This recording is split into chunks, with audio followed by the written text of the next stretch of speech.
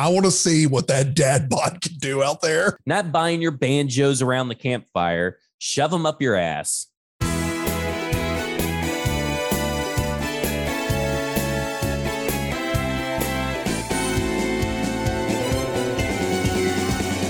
It's football and other F words, and we're only going to talk about Will Smith slapping people. That's it. It's going to be a whole podcast, just an hour of talking about slaps. I'm kidding. That's not. It's not what we're going to do at all. I hear it's the most captivating event of our generation. Not like 9/11 happened or anything, or, Kennedy assassinations, or this fucking war that's going on right now over in Ukraine or Russia. The Will Smith thing is the most captivating event that has ever happened in any generation, according to Buck Rising over at 104.5 The Zone. You mean not? By the way, it's football and other efforts. I'm sorry. Terrible start to the podcast. You know who the two of us are at this point, but I mean, are you telling me that the moment that Americans realize that we're going to have to stay at home, oh my God, do I buy toilet paper? Yeah. Oh my God, do I buy all the pasta in the store? Like, that was a captivating moment. No, I'm sorry. It's only Will Smith, because the only events that happen in the last 5 minutes of our life are what matters. It's just the society that we live in. The memory of fruit flies. I'm going to say this, and then we're going to move on. And by the way, don't bring up fruit flies. I got a batch of fruit flies that got loose in my house like 3 weeks ago from a rotten banana and then an orange I found in the fridge. And it took me like 3 weeks to get rid of these fuckers. They get in everything. They get your drains. It's awful. So I'm going to say this about Will Smith, and I've got to move on because I found it funny at first. And then, of course, this is what I hate about social media and the state of media that we sit in. Every possible small, medium, large moment is dissected and turned into whatever stance or opinion that people want to make it. Will Smith slapping a man on stage, Will Smith slapping Chris Rock on stage went political, racial. It turned into like social inequality. It's like, dude, I saw five different breakdowns by white dudes. Yeah. Like the same. It's like the same. No offense to Corked Bats or anything, but there's like 5 different versions of Corked Bats and they're all white. They're all breaking this down. I'm like, do we really need that many? Like, whatever. I just, at some point, someone just got pissed off and slapped somebody. That's all it is. Like people think this is like some big thing. A dude would not shut up about another man's wife, and it's been stewing since 2016. And it just all of a sudden it came over him because he probably looked over at his wife. And I know there's stuff going on between Will and Jada and all this shit that's going down in their personal life. But he looked over, saw his wife was pissed. And we've all been there if you've been married or even in a relationship. And fuck it, he had to do something, right? And he just chose to go up there and slap a man. Look, the fact that it's even considered assault is so mind-blowing to me. And just from a pure that he could have filed a police report just because he got fucking slapped. Like, is that really it's not like he went up there and shanked him. That's what's mind blowing to me is that you see that, you see this at bars all the time. A guy will say something, they get into a fight and then they wrestle around. You see it at parties and nobody ever thinks, oh, better call the cops, better file a police report because I got slapped. If I got slapped in front of Zoe Kravitz, send me on. Just take me out back and shoot me. How do you recover from that? When I was like 8 years old, I got slapped on a bus. Yeah. And I think it's because I ran my mouth. I mean, I know I didn't say something great. I'm sure of that. But I didn't immediately turn this into years of me thinking, what could I have possibly done wrong? I knew immediately at 8 years old, yeah, dumb shit. You got slapped. You were running your mouth. And Chris Rock knew he did something too. Cause it comes out of his mouth and he goes, I just got slapped by Will Smith. And it's like, it's not even something you can calculate. And you know that later he's like, yeah, probably shouldn't have said that. Maybe he didn't know that there was a disease around it, and I don't know that comedy can push boundaries and stuff. It just wasn't really a funny joke to begin with. Take the disease out of it. A G.I. Jane joke in 2022. What is this, right. 1997? Like, give me a fucking break. Yeah, like my God. There could have been so many other jokes around bald-headed women in that has any kind of situation that's happened in the last 25 years, it's more relevant than freaking G.I. Jane. Like, it's ridiculous. Like, it was just a bad joke. He deserves to be slapped, not because of he hurt Jada Pinkett Smith's feelings or made light of a disease. He deserves to get slapped because it was just a terrible joke. If I looked at you in 1997 and said in 2022 Will Smith was going to slap Chris Rock over a G.I. Jane joke, there's just no way you would believe that. It would be like, dude, it'd be like 20 years after. What do you care? That's idiotic. So people got slapped. It happens. Let's just it happens all the time. It happens all the time. Yeah. Okay. Let's talk about the Titan Stadium. Let's talk about something else other than people getting slapped. It came out. Think of how many people have been slapped at a Titan Stadium. I have seen multiple people get slapped in games. I've seen people get punched. I've seen a beer can get thrown at someone's face. I mean, it's kind of a violent arena. Who was the group that first had it? Was it Axios Nashville? Yeah, I think had the scoop. Essentially, to break it down, the state of Tennessee, per Governor Billy, Tennessee is willing to commit $500 million towards the building of a new stadium. The article goes on to say that estimates for a new stadium could cost around $2 billion. So I was kind of trying to think of where to go with this, where to start.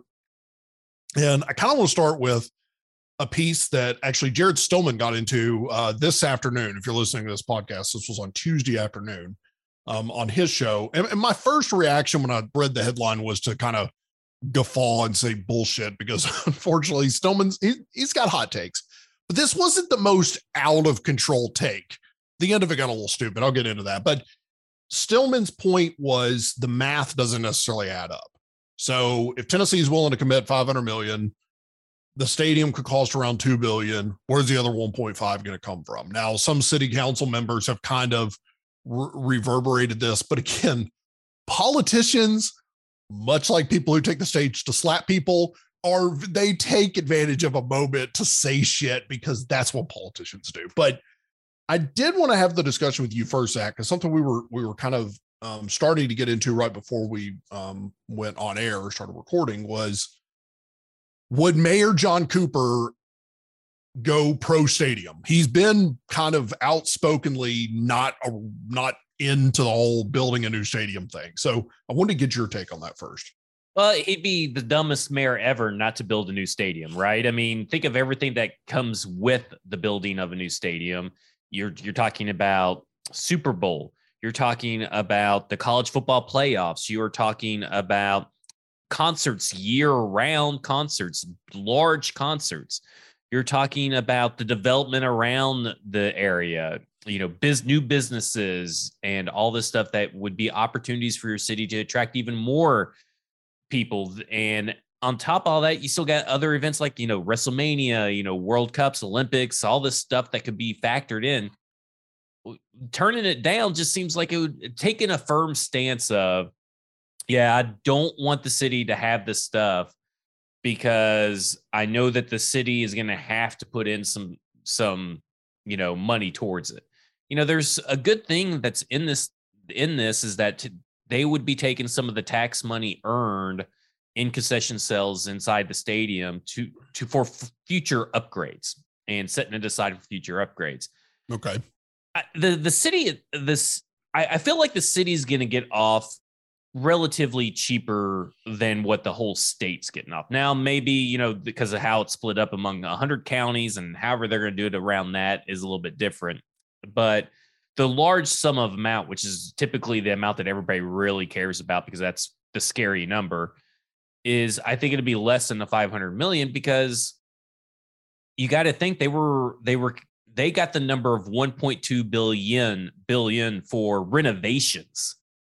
So you got to think that is kind of like the floor of what the Tennessee Titans are willing to put out there on their own behalf. My first inclination was to argue that Cooper would be silly to jump in pro stadium right off the rip, but I've kind of softened on that opinion. in the span of 17 minutes. Because here's the thing, regardless of whether or not he's got an election coming up, I strongly suspect he'll run again in 2023. You are absolutely right that the city would be very stupid to not just give up. Let's say worst case scenario, the Titans leave, right? The city is not going to give up this venue on the bank of the river. No way. I mean, having the ability to install a better concert venue, like you said, that's year round, but also the surrounding space around it in which to entertain and drag in everything from corporate groups to tourists to special interest groups. I mean, you're also like, you can start throwing out the other things that people don't like to think about, but they draw business, which is, Republican and Democratic conventions, political affiliated events, and then stuff we're not even thinking about, monster truck crap, Oscars, whatever, right? The Academy Awards, I mean, or like awards shows that travel. I don't know if the Academy Awards technically travel, but like Video Music Awards and MTV Awards, the Emmys, whatever travels, stuff like that. It comes more often than what you think. I guess the point I wanted to make is not necessarily with Cooper, but to the city as a whole. Just put the blinders on for a second. Anything with a price tag on it for this city nowadays is going to be a tough sell to the citizens, because your average Nashvilleian is so fed up with everything from unaffordable housing to potential tax hikes or actual tax hikes. So I think that conversation is going to be tough, and I'm glad I'm not the one to have it. But let's be honest here, it's going to happen, right? There's no way the city would allow the Titans to even get a whiff of trying to think about leaving. Well, I mean, isn't that the thing? Like, you were the city that stole it from another team. Yeah. and we still don't know how much the Titans are willing to put in. It sounded like from all purpose and reports that they were willing to eat a lot of the money. And, I think that's very important, because they understand where Tennessee, where Nashville, its citizens are at, and everything with the constant growth here in the city. But from a standpoint of looking at it as far as the team is concerned, that's not a stadium worth renovating at $1.2 billion. So you are forcing their hand, and historically, a franchise that has already left when the city has forced their hand to leave, and they'll easily find some other city to take them and say they'll build a new stadium. And the fact that the state is already wanting and showing support for it and flexing a little bit of elbow, a little bit of power, saying that, hey, you have to do this. If you're going to take the state's money, you have to do this, right? That's pretty important that the state is behind it. Let me tell you something. I don't know, Memphis's tax situation is definitely different. But if you were to say that, hey, the state's putting in $500 million, we need to find a place in the city or in the state to put it, and it goes to Memphis, how pissed is Nashville citizens going to be? Right. Yeah. I mean, give me a break. Yeah. I mean, and it's just, the city it's again, you're starting to go so far down the line with assumptions at this point. But the reason why I'm going down this path is because if the Titans leave and you now have a stadium on the bank of the river that the city is now responsible for completely of the upkeep, what are you going to turn into Birmingham at this point with this just shithole of a stadium that's sitting there rotting? It's not going to happen. The Nashville is not going to let it happen. Not to mention, I got to look at the price tags, because my first inclination was that $2 billion, believe it or not, was kind of low.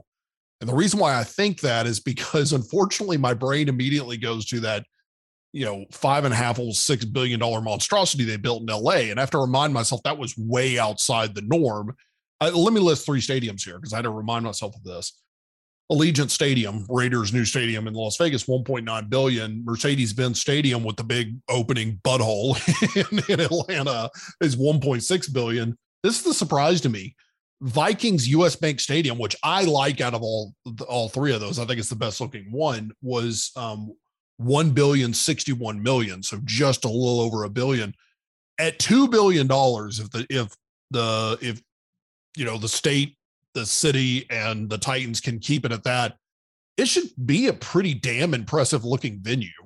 I feel like that's really high because they don't have to pay for new land, if I'm not mistaken. I think because if they build on the parking lots where they're talking about building, don't they already own that land, and there's nothing that they have to pay?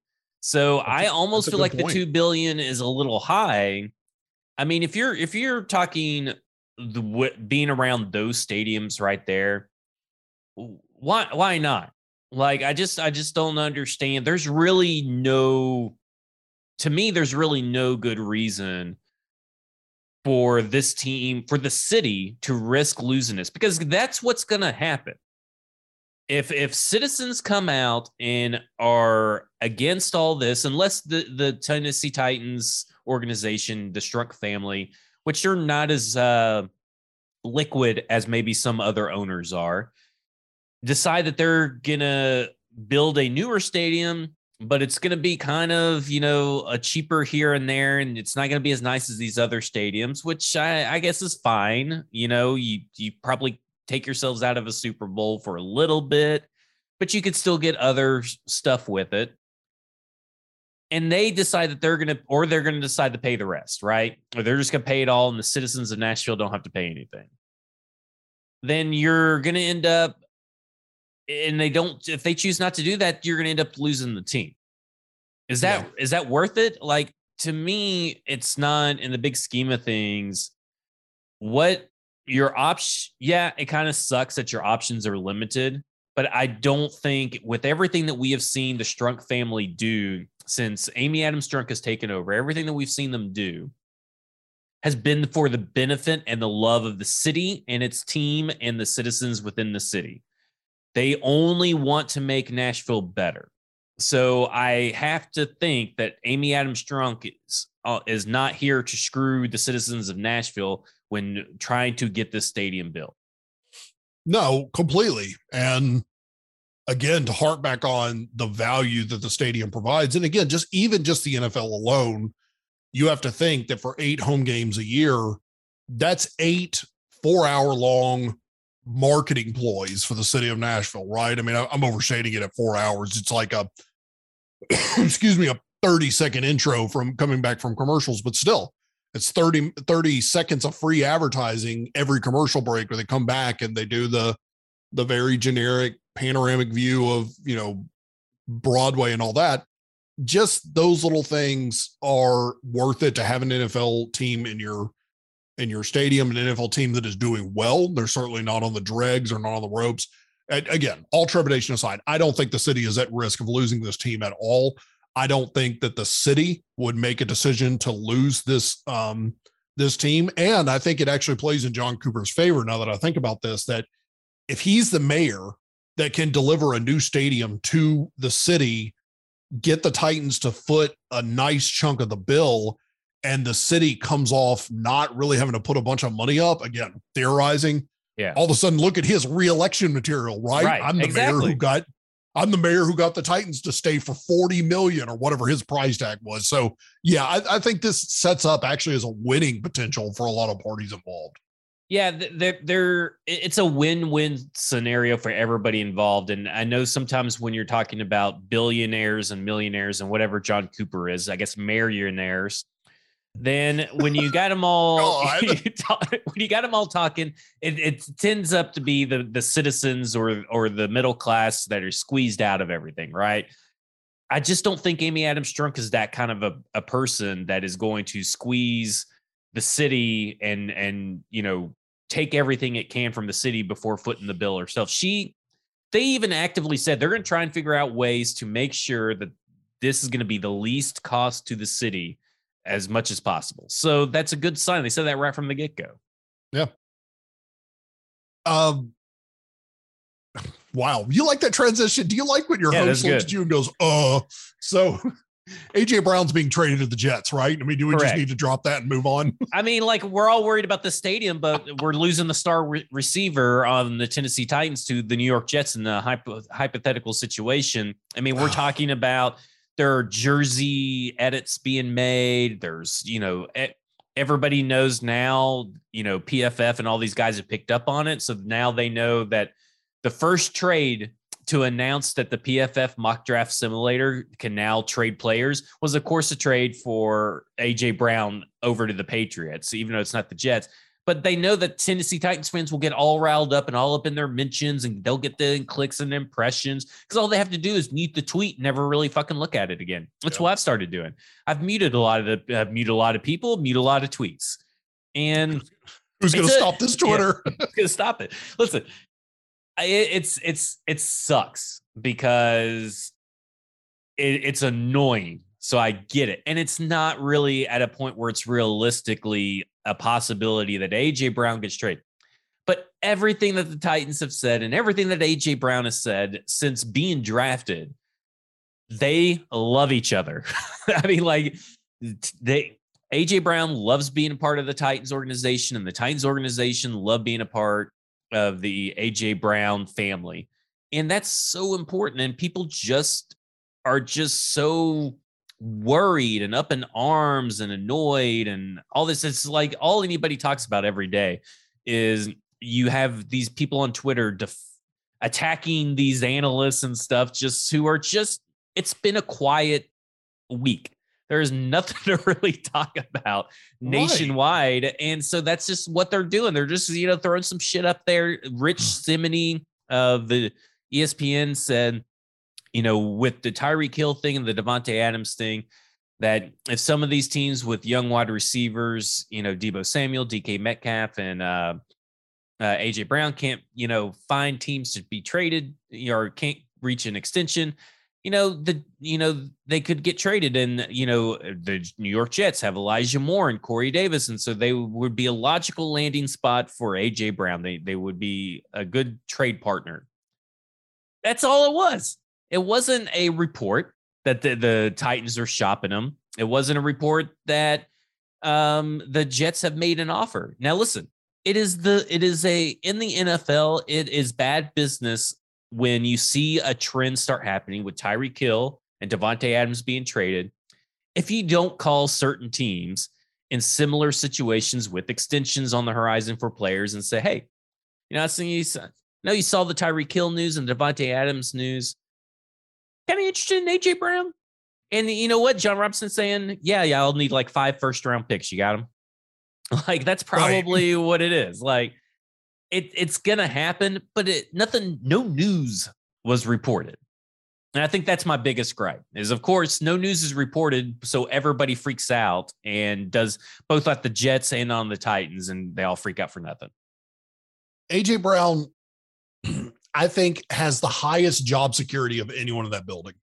I really do. I say that over Derrick Henry. I mean, I truly do, because Derrick Henry is really entering into that window to where someone offers you some good value for him. You fucking take it. You fucking take it, because you're looking at, I don't even want to utter this next phrase, but you're looking at a potentially depreciating asset that you might want to move. AJ Brown is not a depreciating asset. I think he has more job security than Mike Vrabel and John Robinson potentially. I mean, that's a player on your team you don't get rid of, you don't trade.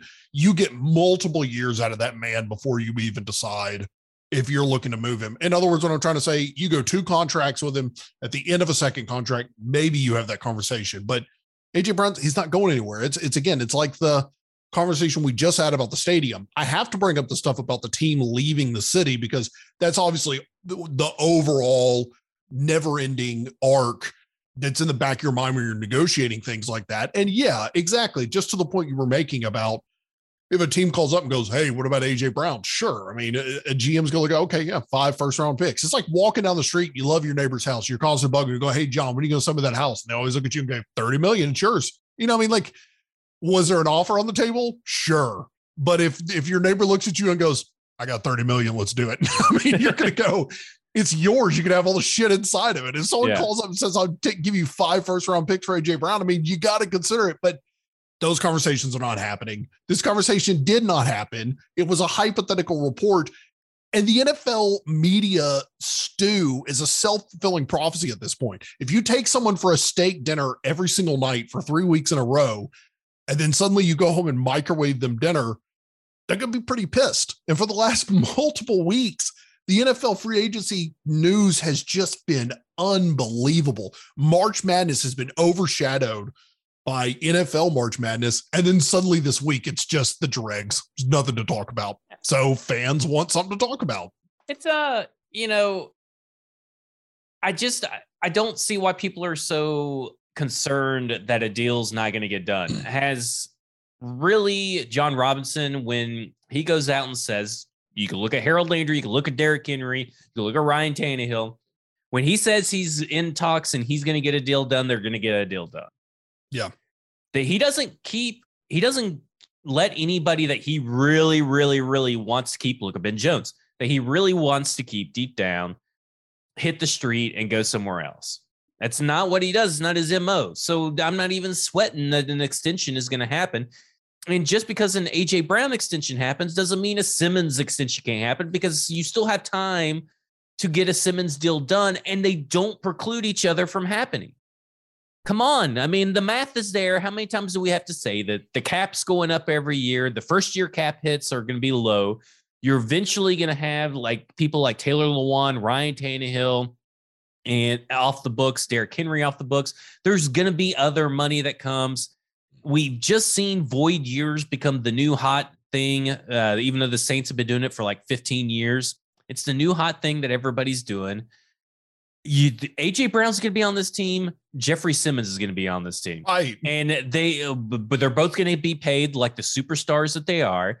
And everybody's going to be happy, and everybody's going to look back in this time period from 2022 to 2023, whenever the Simmons deal gets done, and say, man, we sure were fucking stupid for worrying about the stupidest shit that doesn't matter, which is the salary cap. How can you say that the salary cap is fake to turn around and get worried? Well, if the A.J. Brown gets paid, he's going to get paid. He's going to ask for a lot of money. Yeah, no shit. Jarvis Landry's asking for $20 million a year. Jarvis freaking Landry.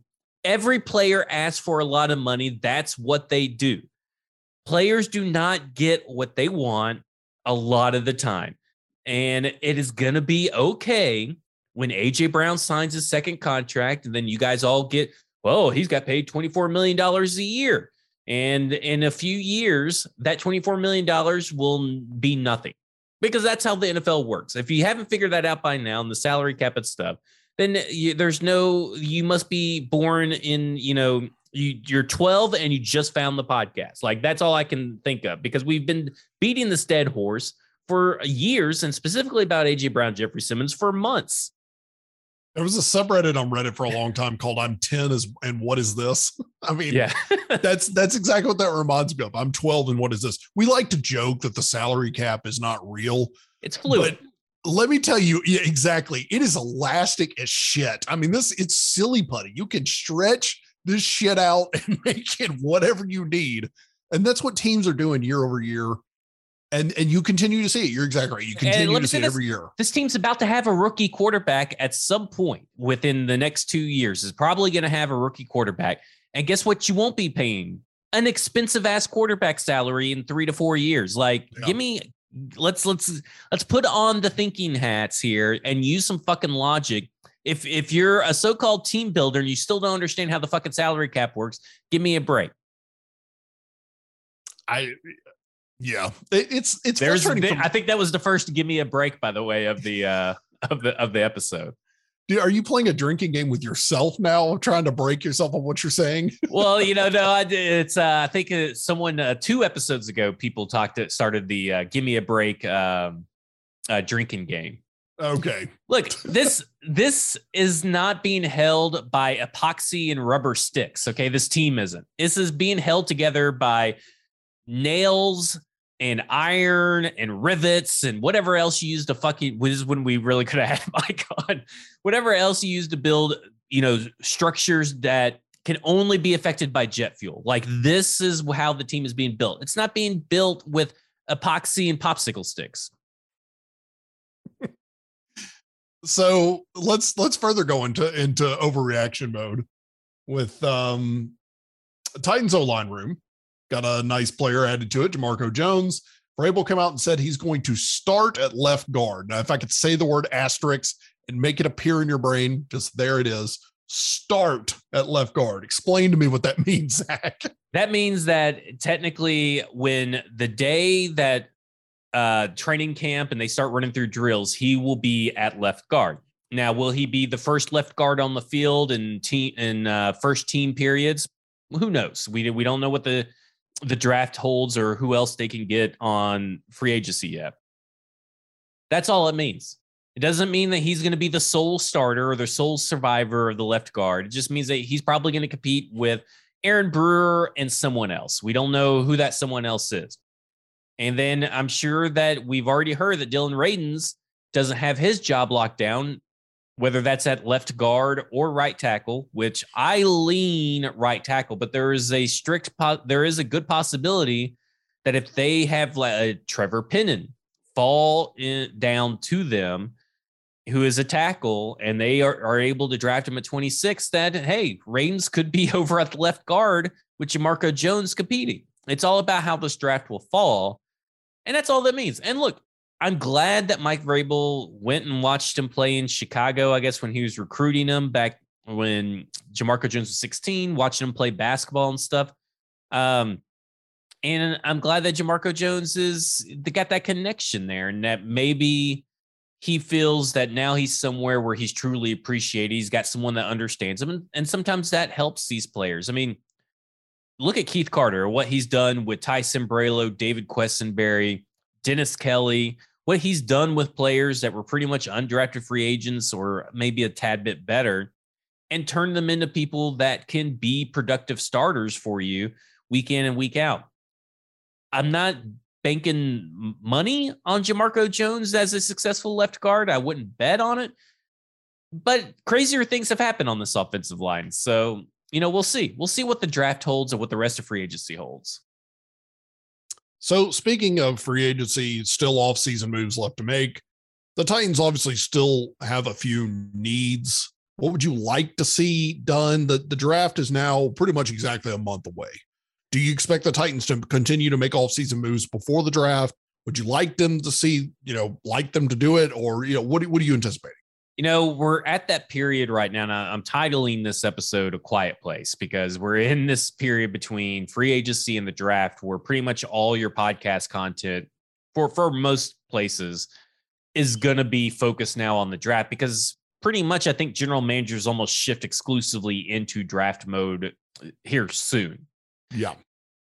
So I would expect whatever they get in the draft is where they turn into free agency. Now, they can easily get a couple of players and then have less holes heading into the draft, which is my preferred method of doing it. I'd like to have as little question marks as possible when I head into the draft, because that opens up the flexibility to either trade up, trade back, get whatever you want and whatever you need in the draft. I'm looking at we don't know what they feel about this offensive line, but there are plenty of offensive tackles and plenty of offensive guards, including Eric Flowers, who I really like, that can come in and be a year one starter in 2023 and 2022. And that matters, because then, this team kind of is very reluctant to start rookies.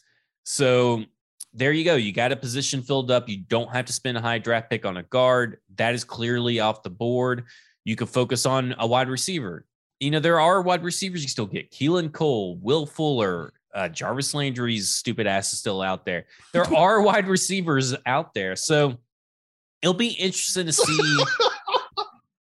That's such a sales job by Zach. I'm going to get Landry. I just can't believe that he thinks that he's worth $20 million a year.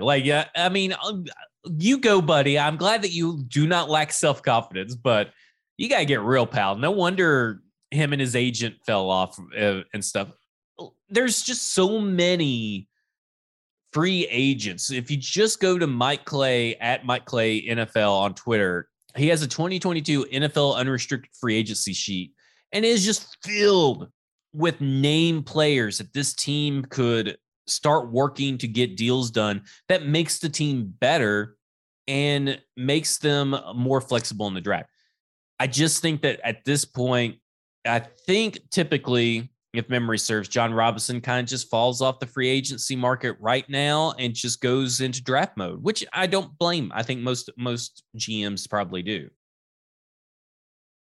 If you could pick one thing about, this is just random shit, but it came to my head. If you could pick one thing about national media right now in this quiet period of time of the NFL that you could get rid of, you snap your fingers, you get rid of it, what would it be? It doesn't have to be this period. Just one piece of media, something you see on Twitter, whatever, just something you can snap your fingers and get rid of. What would it be? Well, I know what yours would be. Yeah, it's funny you read my mind. You know what's coming. I do.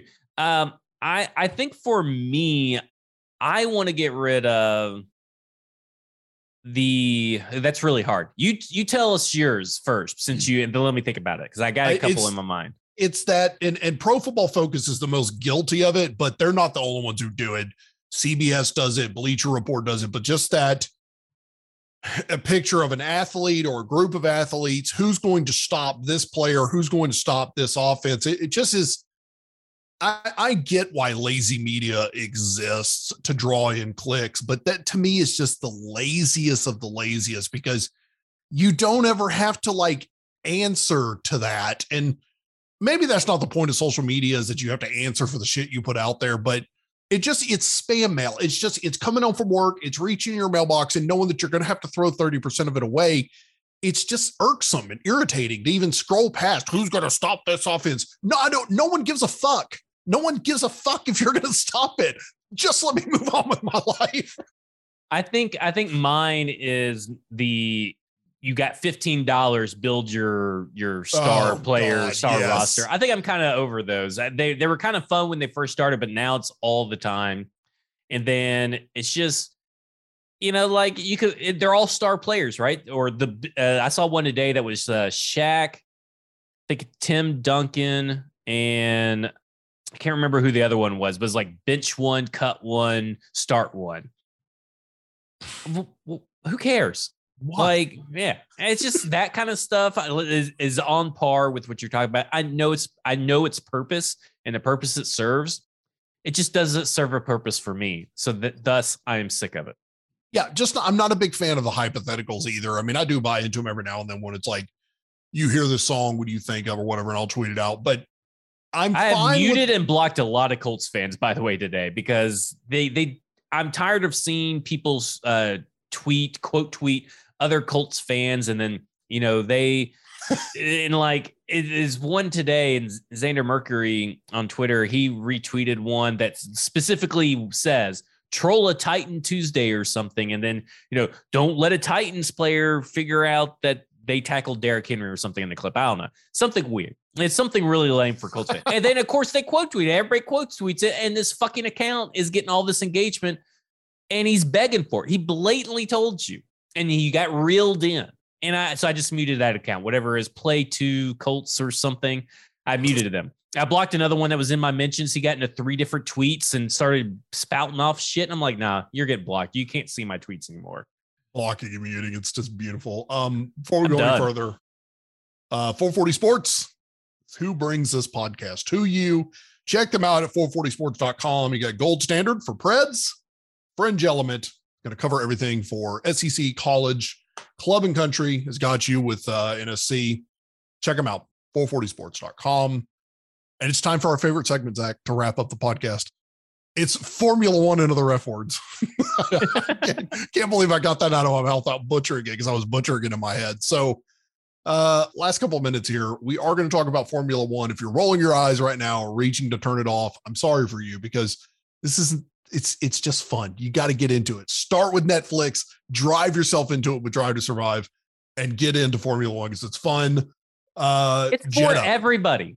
Yeah, I mean, for everyone. I went to the watch party at Nobles, and all women, all men of all different shapes, colors, genders, all this shit coming together to laugh at Max Verstappen and then go crazy when Alpine is fighting each other and all this stuff, because everybody gets it. It is basically, if you put the housewives of Beverly Hills into fucking 200-mile-per-hour cars, yes, that is the drama that you have. And who doesn't fucking love some drama that is is just awesome. It's amazing. High octane drama. It's what most people turn on trashy reality TV for. Except for it's really real. It's not scripted. Yes. Except it provides something to me that what I don't really like about reality TV is that there's no there doesn't seem to be any consequence, right? Right. With the Real Housewives of wherever the fuck.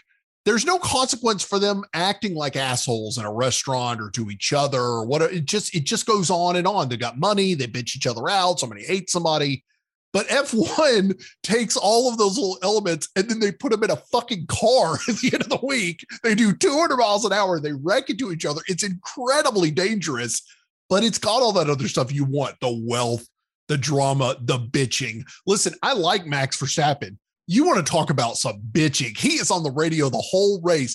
This guy's crossing the pit lane. This guy's pulling away from me during caution. Complaining about the tail lights on Leclerc's car. Yes. I think it's Leclerc's car.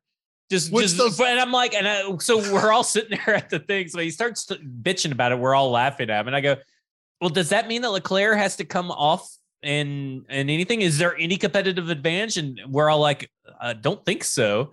And sure enough, there isn't. So he's just bitching to bitch. Like it's just bitching to bitch. I love Lewis Hamilton. I love watching him race. He bitches on the microphone all the time. But now, guess what?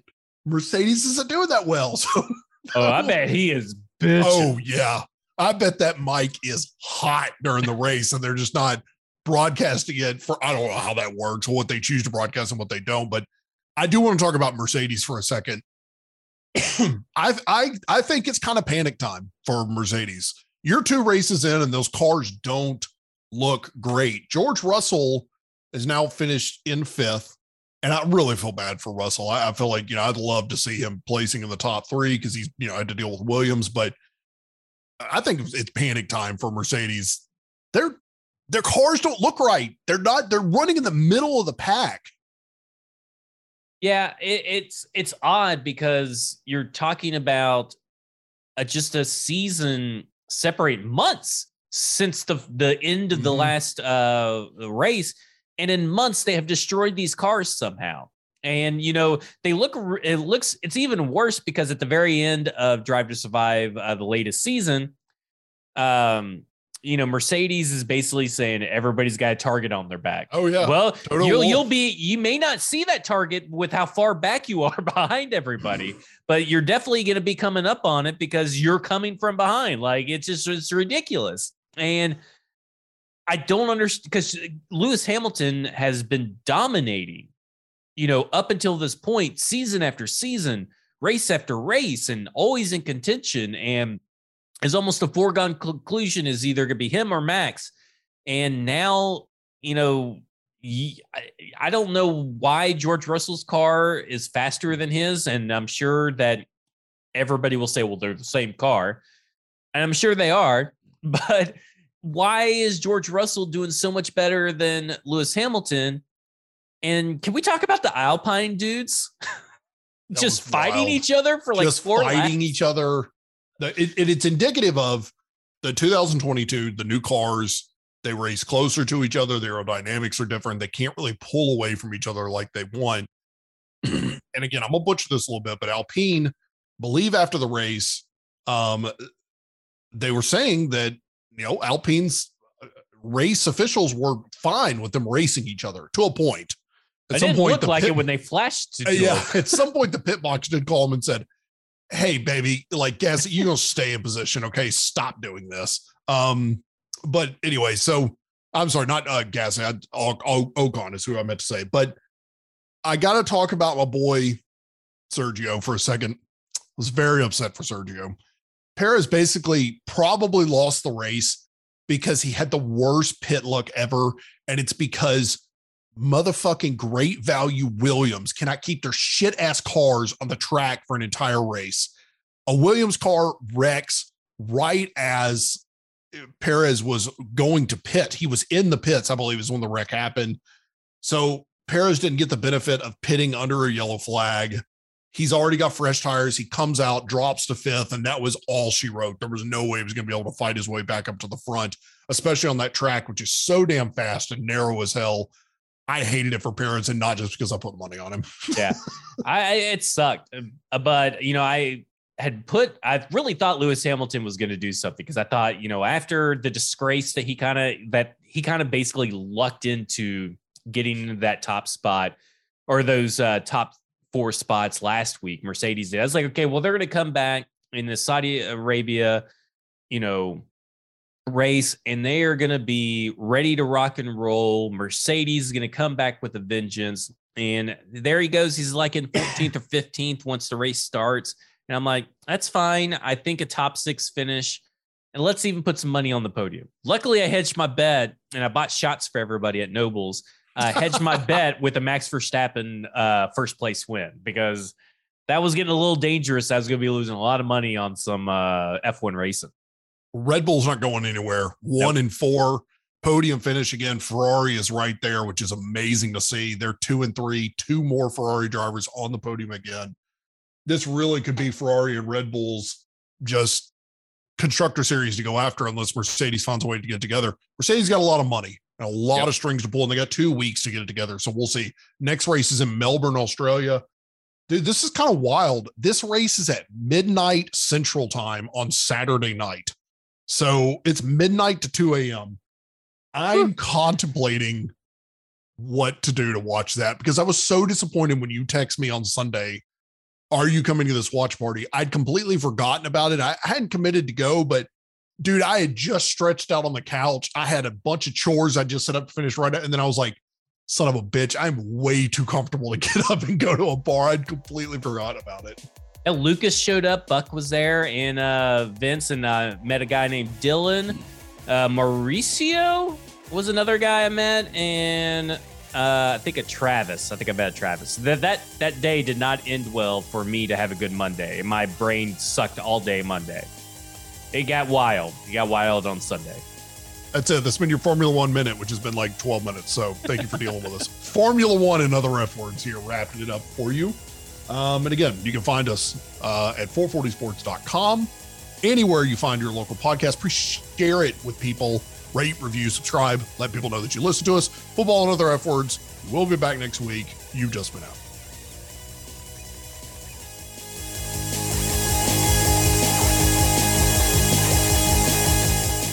A Broadway sports media production.